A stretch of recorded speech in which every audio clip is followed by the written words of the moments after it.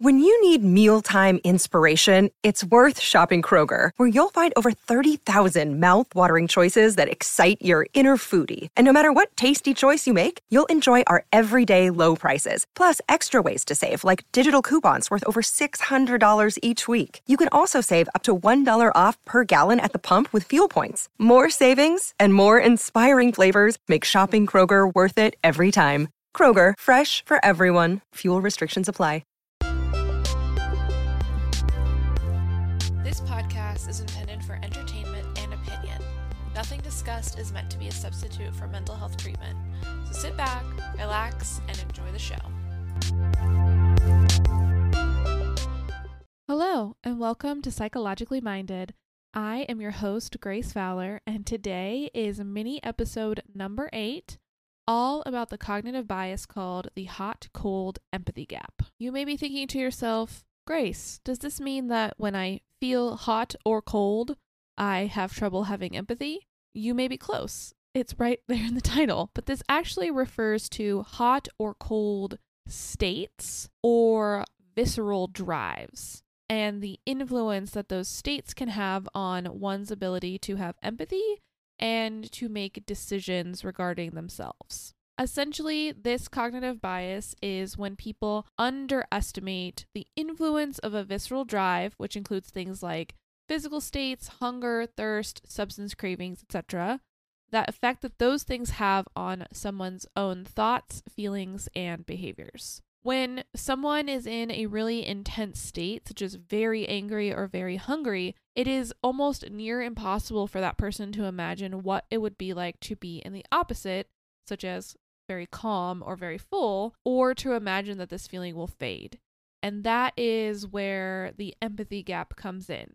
So think of the last time that you were hangry, and maybe something is happening at your work or at your home with a friend, and you're getting really frustrated with them, and all you can think about is, I'm so starving, like I'm so hungry that I feel like I'm going to pass out, and I'm so irritated with this person. I will never stop being irritated with them. Everything that they do is annoying to me, and I will never get enough food into me to feel full. That's kind of like a double visceral drive, right? The hunger and the anger. In that moment, we have a lot of difficulty reminding ourselves or imagining that we are not always this hungry or this angry, and that our friend is not always this irritating, or that our work situation or our home situation is not always this frustrating to us.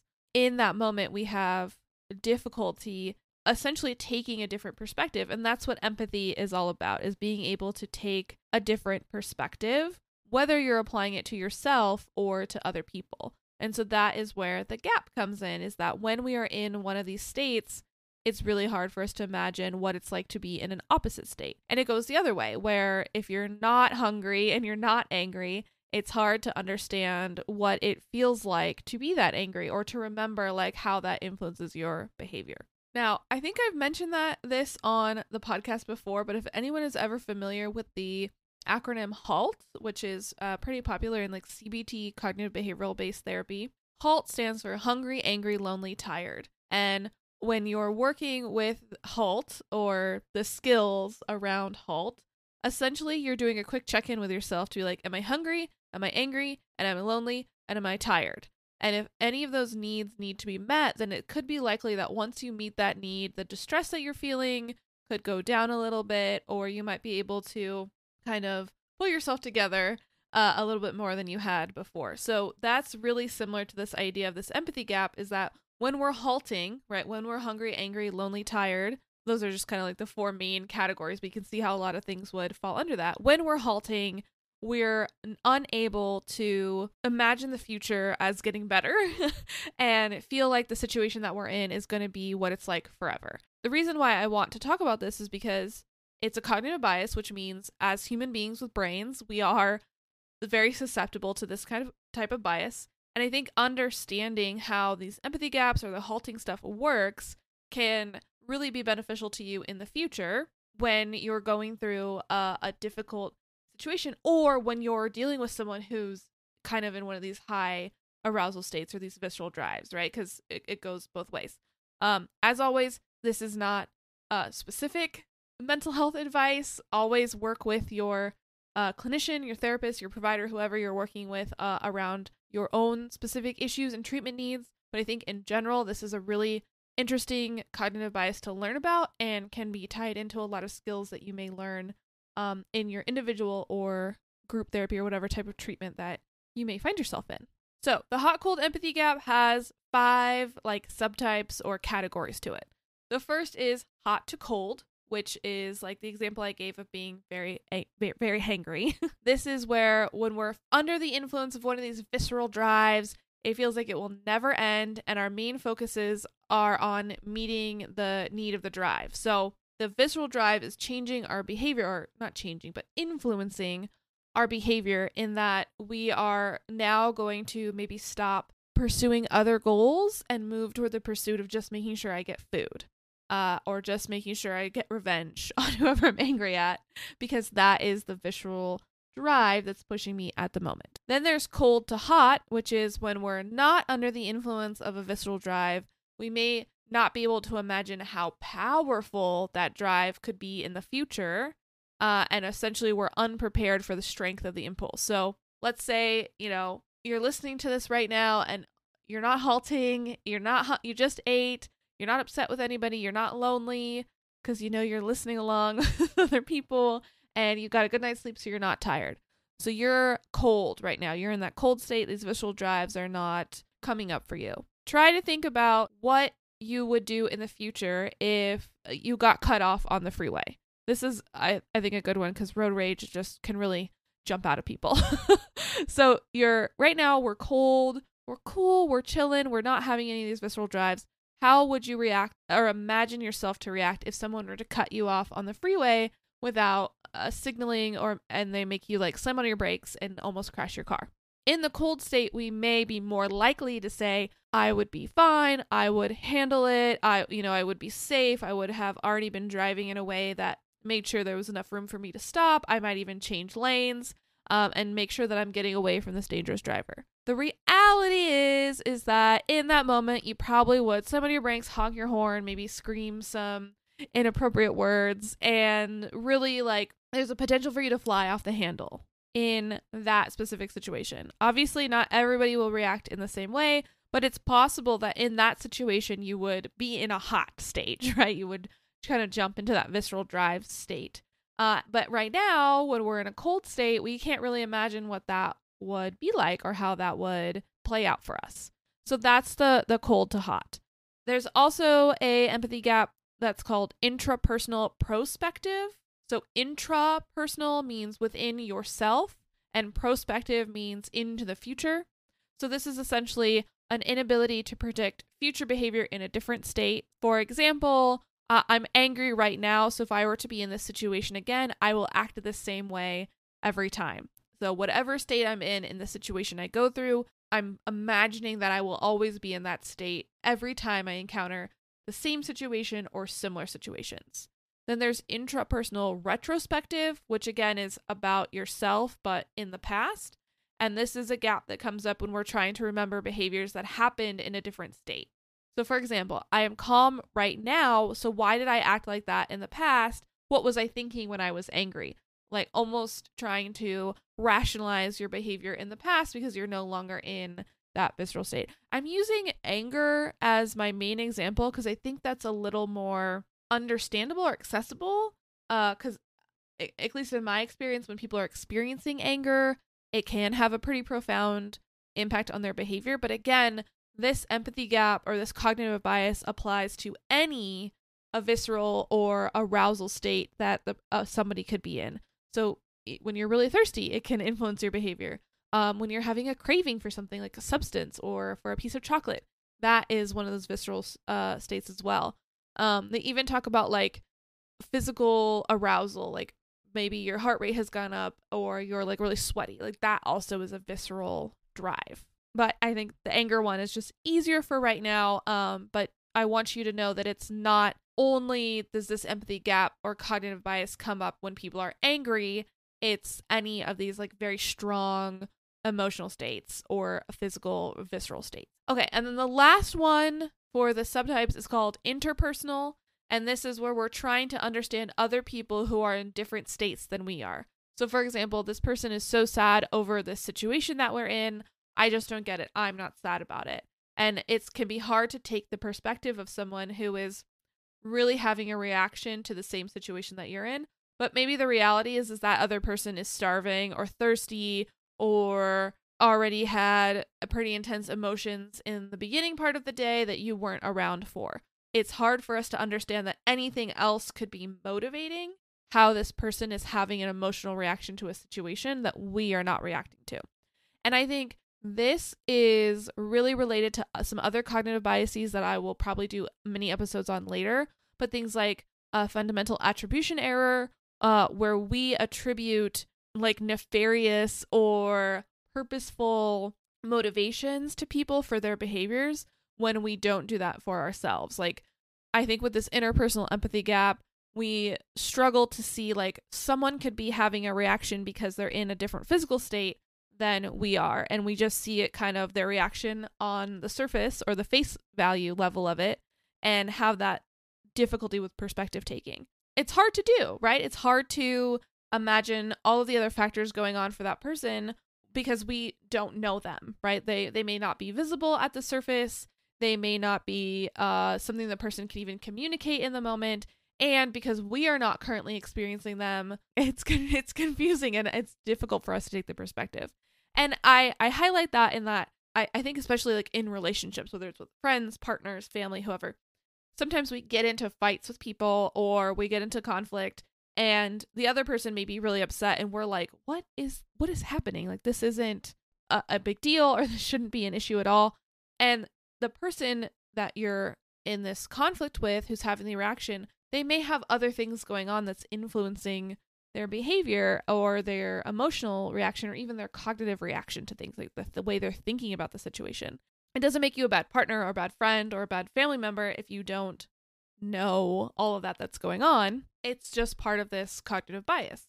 But whenever we learn about a cognitive bias and we know more about what could be happening in our brain when we enter into situations, then we can be more prepared for it in the future. So next time, after you've learned about this cognitive bias, next time you're, let's say, in a fight with your partner and they're really upset and you can't quite figure it out, you can pause, have the knowledge of like, oh, they may be halting, they may be hungry, angry, lonely, tired. They may have some other need that needs to be met that is influencing their reaction to the situation. And I'm having a different reaction because I'm not in the same like physiological state as they are, right? It can really help you to turn around a situation. Now, I'm not recommending to, if your partner is upset, you just totally derail the conversation and be like, you should go get a snack, because I don't think that's going to go over well when the person is already upset. But it can help you understand and maybe ask the person if there's any needs they have that need to be met before we continue this conversation, or giving them an opportunity to take a break, slow down, go meet those needs for themselves before we continue this difficult conversation. And so essentially, all of these subtypes, whether it's hot to cold, within ourselves, or between people, they all boil down to the same general idea. There's a disruption in our ability to have empathy for others or for ourselves. So we've learned about the cognitive bias, all the different parts of it. How does that impact our reality, right? Our lived experience. I gave you the example of like getting into conflict with people in your relation that you're in relationships with. But I want to highlight this article by George Lowenstein that was published in the Journal of Health Psychology in 2005. And it's about hot and cold empathy gaps and medical decision making. Now, Lowenstein seems to be one of the like forefronts of this literature on the hot cold empathy gap. He's published a lot of stuff about this particular cognitive bias and the effects that it has. But this one is specifically about medical decision making. And here I go, throwing it back to abortion once again. This is all about how this bias may get in the way of how we make decisions for ourselves in regards to our medical care, and how we may have difficulty understanding why other people make medical decisions for themselves. If you haven't heard the first episode I did where I talk about Roe v. Wade, which is abortion in movies, it is episode 38 if you want to go back and listen to it, but I reiterated that abortion is healthcare, so I think that this applies because we're talking about medical decision making. Now, Lowenstein does not talk about abortion specifically, but here I am creating a wedge to put my foot in the door to remind you of this very important issue and that limiting access to people's ability to make healthcare decisions for themselves is never good. Okay, Lowenstein does this research where he is looking at the different drives behind the hot-cold empathy gap. And this article specifically is more of a meta-analysis or a lit review where he's looking at other studies and the different types of drives and distilling their results down to make his conclusion. So he looks at several articles. The first one is about addiction. So it was a study where people who were on essentially methadone, like a maintenance drug for opioid use disorder, people who were on that disorder were given two choices. You could come in for treatment and your next treatment appointment and either get an extra dose of the methadone or get like $10. You could choose an extra pill or $10.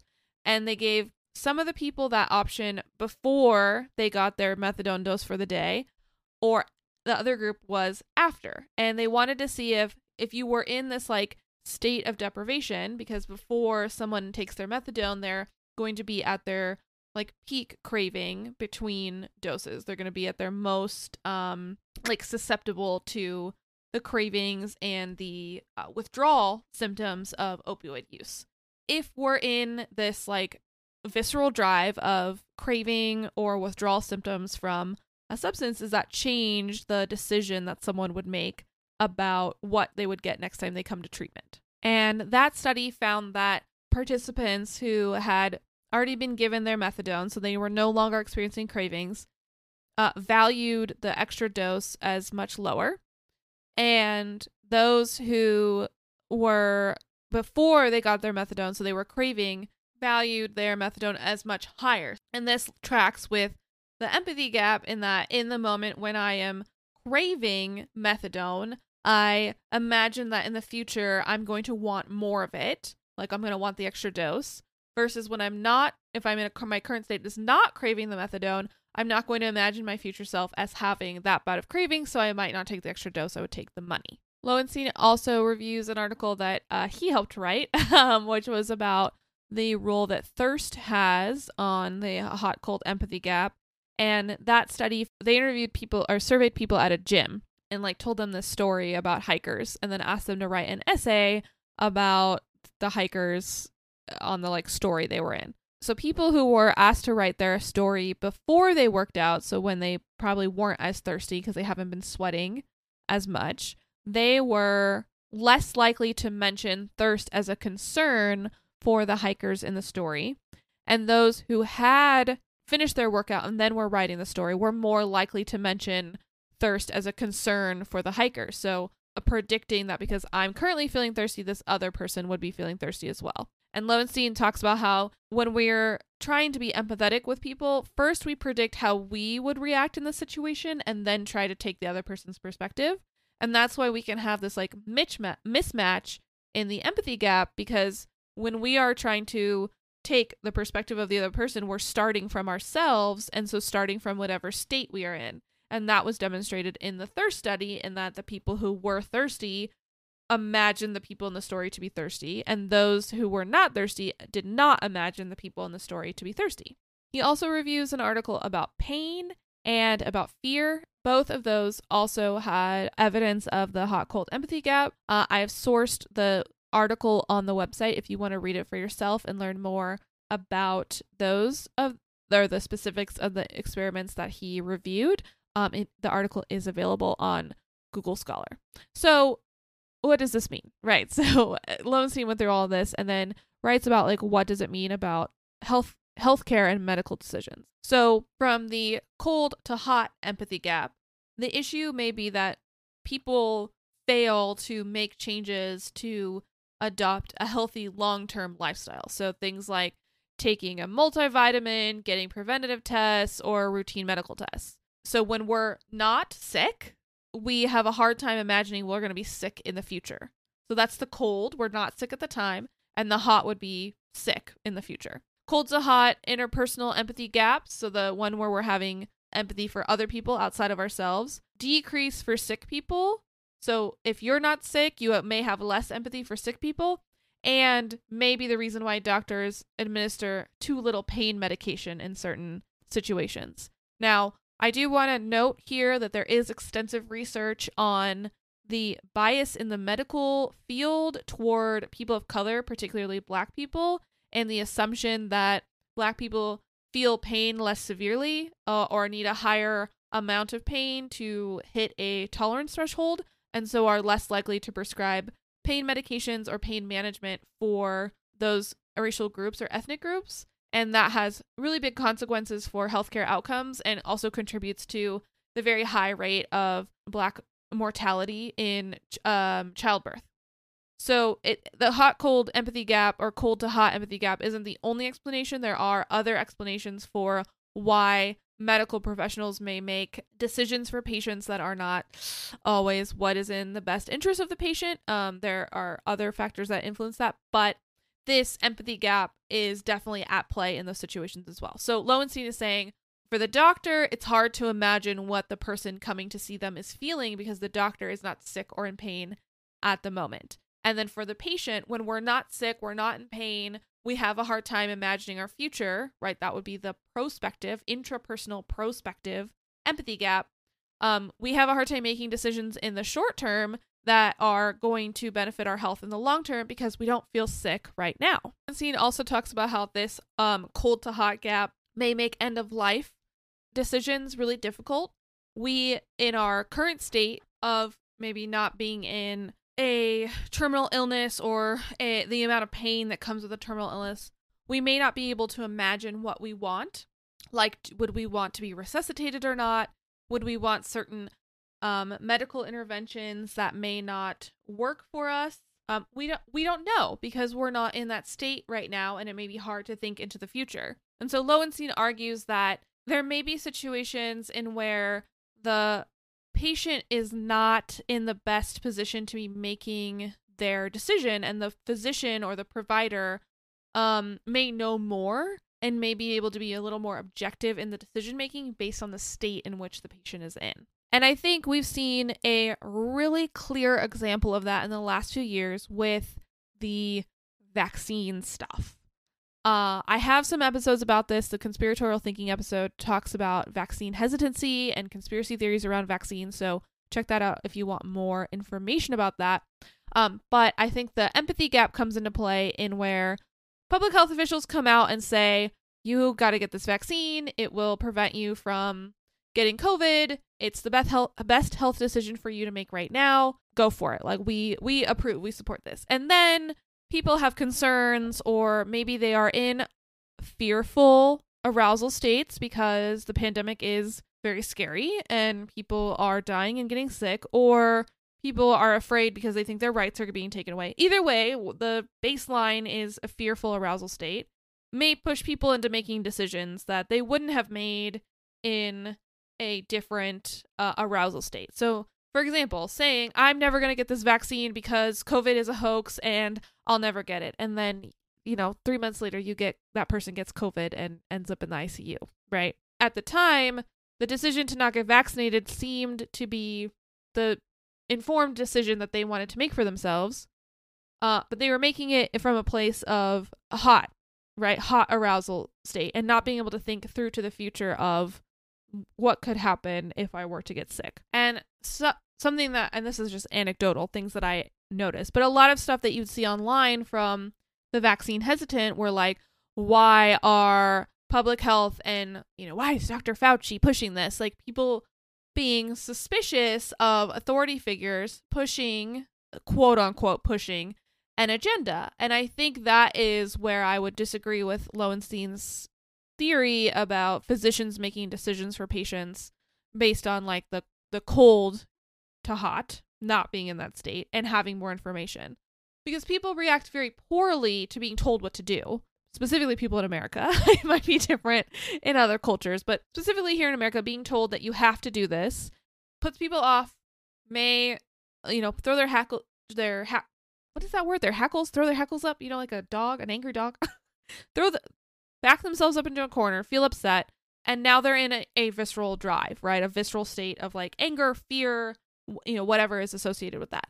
So I think that can backfire, that sort of like authoritarian perspective. Now, on the other hand, like we've learned in the conspiratorial thinking episodes, having authority figures that have transparency and are able to admit when they don't know something can combat that, right? Can kind of help people to calm down and accept the information coming from the authority figure. I'm not going to do another episode right now about vaccine hesitancy, but I just think that is a really clear example in the recent current events about how this like cold to hot empathy gap and hot to cold empathy gap can work, in that in the moment we can't imagine why something would be important, and when we're having a reaction to like being told what to do, it influences your behavior. That's the influence of the behavior, right? You're making a health decision that you wouldn't have made in a different state. And lastly, Lowenstein argues that the hot-cold empathy gaps may highlight limitations in informed consent. So if you'll remember from previous episodes, informed consent is this idea that you, as the patient, are entering into an agreement to have treatment or an intervention or a medication provided to you, and you understand the risks and the benefits of both engaging in the treatment or refusing the treatment. That's the backside of informed consent, is what could happen to you if you refuse the treatment. And so Lowenstein is basically saying, like, with this understanding of the hot-cold empathy gap, it may be difficult for patients to understand how a procedure might affect them. So, for example, if a doctor is telling a patient, you're going to have a colostomy, which is where, part of your colon is going to be diverted to, like essentially a hole in your abdomen. A doctor is telling a patient that a patient may be able to cognitively and abstractly understand, like, yes, a piece of my colon is going to be diverted to protect my body and remove the damaged part of my colon, and consent under the idea of, like, I understand the procedure and the consequences. But the reality is that the patient in that moment is in a cold state, right? They're not in the arousal that they may be in after having a colostomy, and may not be able to imagine that in the future, like, there could be pain associated with this. There could be fear associated with this, of like, what does this mean for my health after the procedure has been done? There could even be like impacts on your physiological state, like hunger and thirst, because something has changed in your body. Before the procedure, the person is in the cold state. They don't quite know what it's going to look like in the future and can't imagine their emotional reaction to the procedure. So that is an aspect of informed consent that may be missing. From a mental health perspective, this makes me think of things like voluntary and involuntary psychiatric hospitalization. So this happens when the person or the patient is determined to be a danger to themselves or a danger to others. So danger to themselves may mean, one, imminent threat of attempting suicide, or something that in California is called gravely disabled, where the person is unable to meet their needs. So a danger to themselves, and like they're not eating, sleeping, participating in hygiene. And then danger to others would be there's an imminent risk that the person is going to harm or attempt to kill another person. So an identified threat against someone else. So in those cases, the providers, the clinicians working with that person may suggest you can go to the hospital and, go to the emergency room and say, this is what's happening, and check you in. Or, we can do the involuntary process and they write a hold. The person is escorted to the hospital and held for 72 hours for observation and treatment. I would imagine that if you're not in an immediate state of wanting to hurt yourself or somebody else, it could be hard to imagine why someone would volunteer to submit themselves to a hospital to be held for 72 hours at a minimum. Well, if it's voluntary, you can check out sooner, but let's just say 72 hours, right? Right now, and we're in a space where we're not thinking about wanting to kill ourselves or somebody else. Why would somebody do that? To go to a hospital, give up your freedom, to be stuck in a hospital, which many people don't like to be there. We may have trouble understanding why someone made that decision, but a person who is in that stage may also have trouble making the decision about what is their best care. So if somebody is actively thinking about, I'm going to take my own life right now, I have a plan, I have access, I have means, and the clinician determines like we need to go to the hospital so that we can help you stay safe and get you the treatment that you need, the person may not in that moment be able to think through like, in the future I'm going to like maybe be happy that I wasn't in danger, that I got the treatment I needed, or think through the consequences of what that would look through for their life, because in the moment they're focused on, I'm in so much distress that this is the option for me and the plan that I'm thinking through of taking my own life. So it goes both ways, right? We may have trouble thinking about both. And is it possible that those empathy gaps interfere with informed consent at the time for either the person in the hot stage or the person in the cold stage? Can we truly, truly give informed consent when we are not able to think through to the future of what our decisions mean? Now, I am going to interpret this as a philosophical question and say that although I think there are instances when people do not get to give informed consent, and like we talked about in the Our Father episode, right? The women in that documentary did not give informed consent to the procedure that was ultimately done on them. I think that this idea that the hot-cold empathy gap restricts someone's ability to make their own decisions to the point where they're no longer making informed consent may be a bit of an extrapolation of this cognitive bias. Sure, there are always going to be things that are out of our control in the future, things that we can't account for, but what we can do is in the moment that we are in with the information that we have is make the best decision that we can for ourselves. So one way, again, to my favorite recommendation to combat this is to slow down.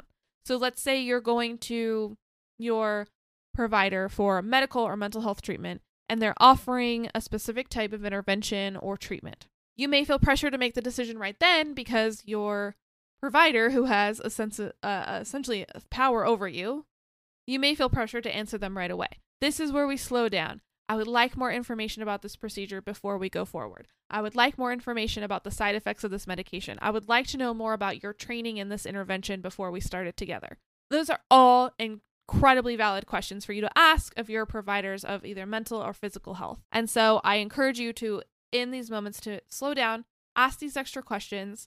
If you're, when you go into like the doctor's office, they usually give you a form that's like, sign here to like understand your privacy rights. Maybe read that all the way through. Maybe read the informed consent paperwork that your therapist sends you, just so that you know everything that's going on and have taken the time to kind of slow down and honor your process at the moment. But to also remember the cold to hot empathy gap, in that right now I may not feel in distress or feel so upset, but I could in the future. And to practice imagining that, or for, the other people in your life. I'm cold right now, but my friends and family are hot. What are they going through? Okay, I got really excited about that Lowenstein article to the point where this is no longer a mini episode. It's starting to border on a full-length episode. So I'm going to end it here with my recommendations of always to slow down and to ask for more information from your providers before going through with a medical or mental health decision. Ask the questions that you need to ask to get the information that you need to make that decision. Also, hold space for the empathy and the attempting to take perspectives of how you may feel in the future or how the people in your life may feel in the future. With that, I just want to say thank you for listening to the entire episode. It's always lovely to have you with me to the end.